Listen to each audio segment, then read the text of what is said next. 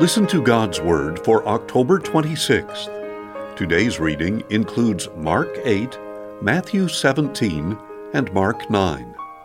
May God bless this reading of His Word. Mark 8.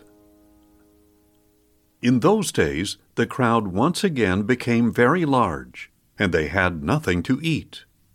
Jesus called the disciples to him and said, I have compassion for this crowd, because they have already been with me 3 days and have nothing to eat. If I send them home hungry, they will faint along the way, for some of them have come a great distance. His disciples replied, Where in this desolate place could anyone find enough bread to feed all these people? How many loaves do you have? Jesus asked. 7, they replied. And he instructed the crowd to sit down on the ground. Then he took the 7 loaves, gave thanks, and broke them, and gave them to his disciples to set before the people. And they distributed them to the crowd.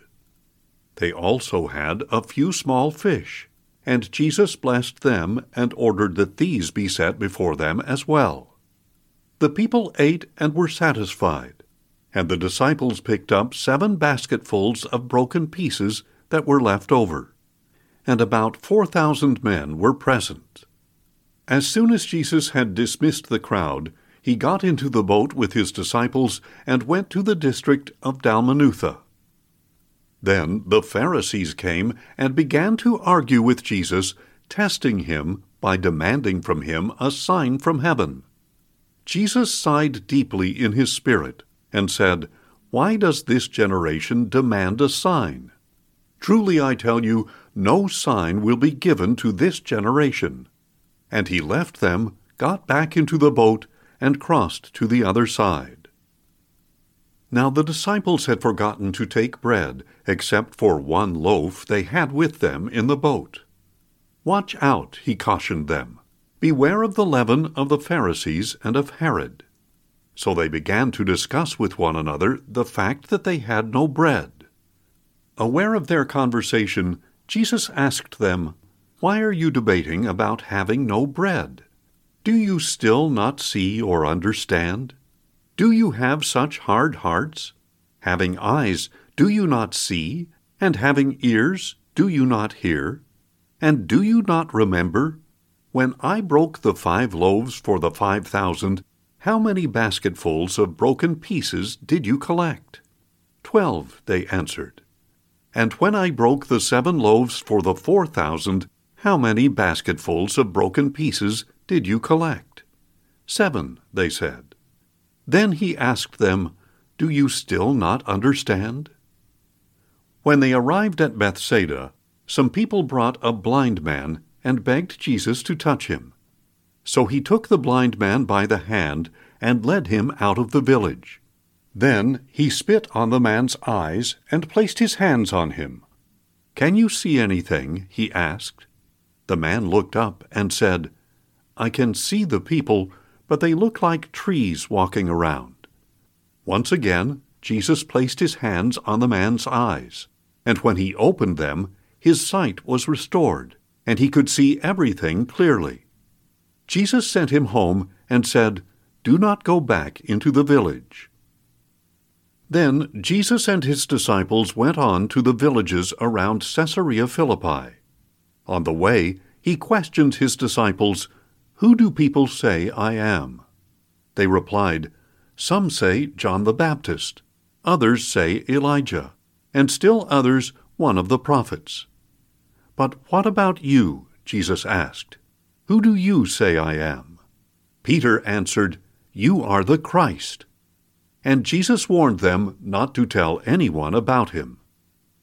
Then he began to teach them that the Son of Man must suffer many things and be rejected by the elders, chief priests, and scribes, and that he must be killed and after 3 days rise again. He spoke this message quite frankly, and Peter took him aside and began to rebuke him. But Jesus, turning and looking at his disciples, rebuked Peter and said, Get behind me, Satan, for you do not have in mind the things of God, but the things of men." Then Jesus called the crowd to him, along with his disciples, and he told them, "If anyone wants to come after me, he must deny himself and take up his cross and follow me. For whoever wants to save his life will lose it, but whoever loses his life for my sake and for the gospel will save it. What does it profit a man to gain the whole world, yet forfeit his soul? Or what can a man give in exchange for his soul? If anyone is ashamed of me and my words in this adulterous and sinful generation, the Son of Man will also be ashamed of him when he comes in his Father's glory with the holy angels." Matthew 17. After 6 days, Jesus took with him Peter, James, and John, the brother of James, and led them up a high mountain by themselves. There he was transfigured before them. His face shone like the sun, and his clothes became as white as the light. Suddenly Moses and Elijah appeared before them, talking with Jesus. Peter said to Jesus, "Lord, it is good for us to be here. If you wish, I will put up 3 shelters, one for you, one for Moses, and one for Elijah." While Peter was still speaking, a bright cloud enveloped them, and a voice from the cloud said, "This is my beloved Son, in whom I am well pleased. Listen to him." When the disciples heard this, they fell face down in terror. Then Jesus came over and touched them. "Get up," he said. "Do not be afraid." And when they looked up, they saw no one except Jesus. As they were coming down the mountain, Jesus commanded them, "Do not tell anyone about this vision until the Son of Man has been raised from the dead." The disciples asked him, "Why then do the scribes say that Elijah must come first?" Jesus replied, "Elijah does indeed come, and he will restore all things. But I tell you that Elijah has already come, and they did not recognize him, but have done to him whatever they wished. In the same way, the Son of Man will suffer at their hands." Then the disciples understood that he was speaking to them about John the Baptist. When they came to the crowd, a man came up to Jesus and knelt before him. "Lord, have mercy on my son," he said. "He has seizures and is suffering terribly. He often falls into the fire or into the water. I brought him to your disciples, but they could not heal him." "O unbelieving and perverse generation," Jesus replied, "how long must I remain with you? How long must I put up with you? Bring the boy here to me." Then Jesus rebuked the demon, and it came out of the boy, and he was healed from that moment. Afterward, the disciples came to Jesus privately and asked, "Why couldn't we drive it out?" "Because you have so little faith," he answered. "For truly I tell you, if you have faith the size of a mustard seed, you can say to this mountain, 'Move from here to there,' and it will move. Nothing will be impossible for you." When they gathered together in Galilee, Jesus told them, "The Son of Man is about to be delivered into the hands of men. They will kill him, and on the 3rd day he will be raised to life." And the disciples were deeply grieved. After they had arrived in Capernaum, the collectors of the 2 drachma tax came to Peter and asked, "Does your teacher pay the 2 drachmas?" "Yes," he answered. When Peter entered the house, Jesus preempted him. "What do you think, Simon?" he asked. "From whom do the kings of the earth collect customs and taxes? From their own sons or from others?" "From others," Peter answered. "Then the sons are exempt," Jesus declared.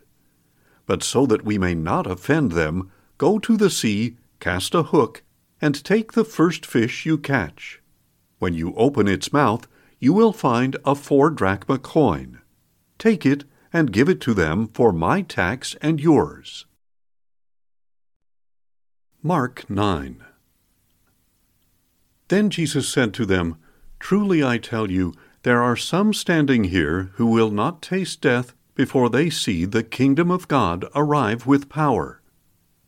After 6 days, Jesus took with him Peter, James, and John, and led them up a high mountain by themselves. There he was transfigured before them. His clothes became radiantly white, brighter than any launderer on earth could bleach them. And Elijah and Moses appeared before them, talking with Jesus. Peter said to Jesus, "Rabbi, it is good for us to be here. Let us put up 3 shelters, one for you, one for Moses, and one for Elijah." For they were all so terrified that Peter did not know what else to say. Then a cloud appeared and enveloped them.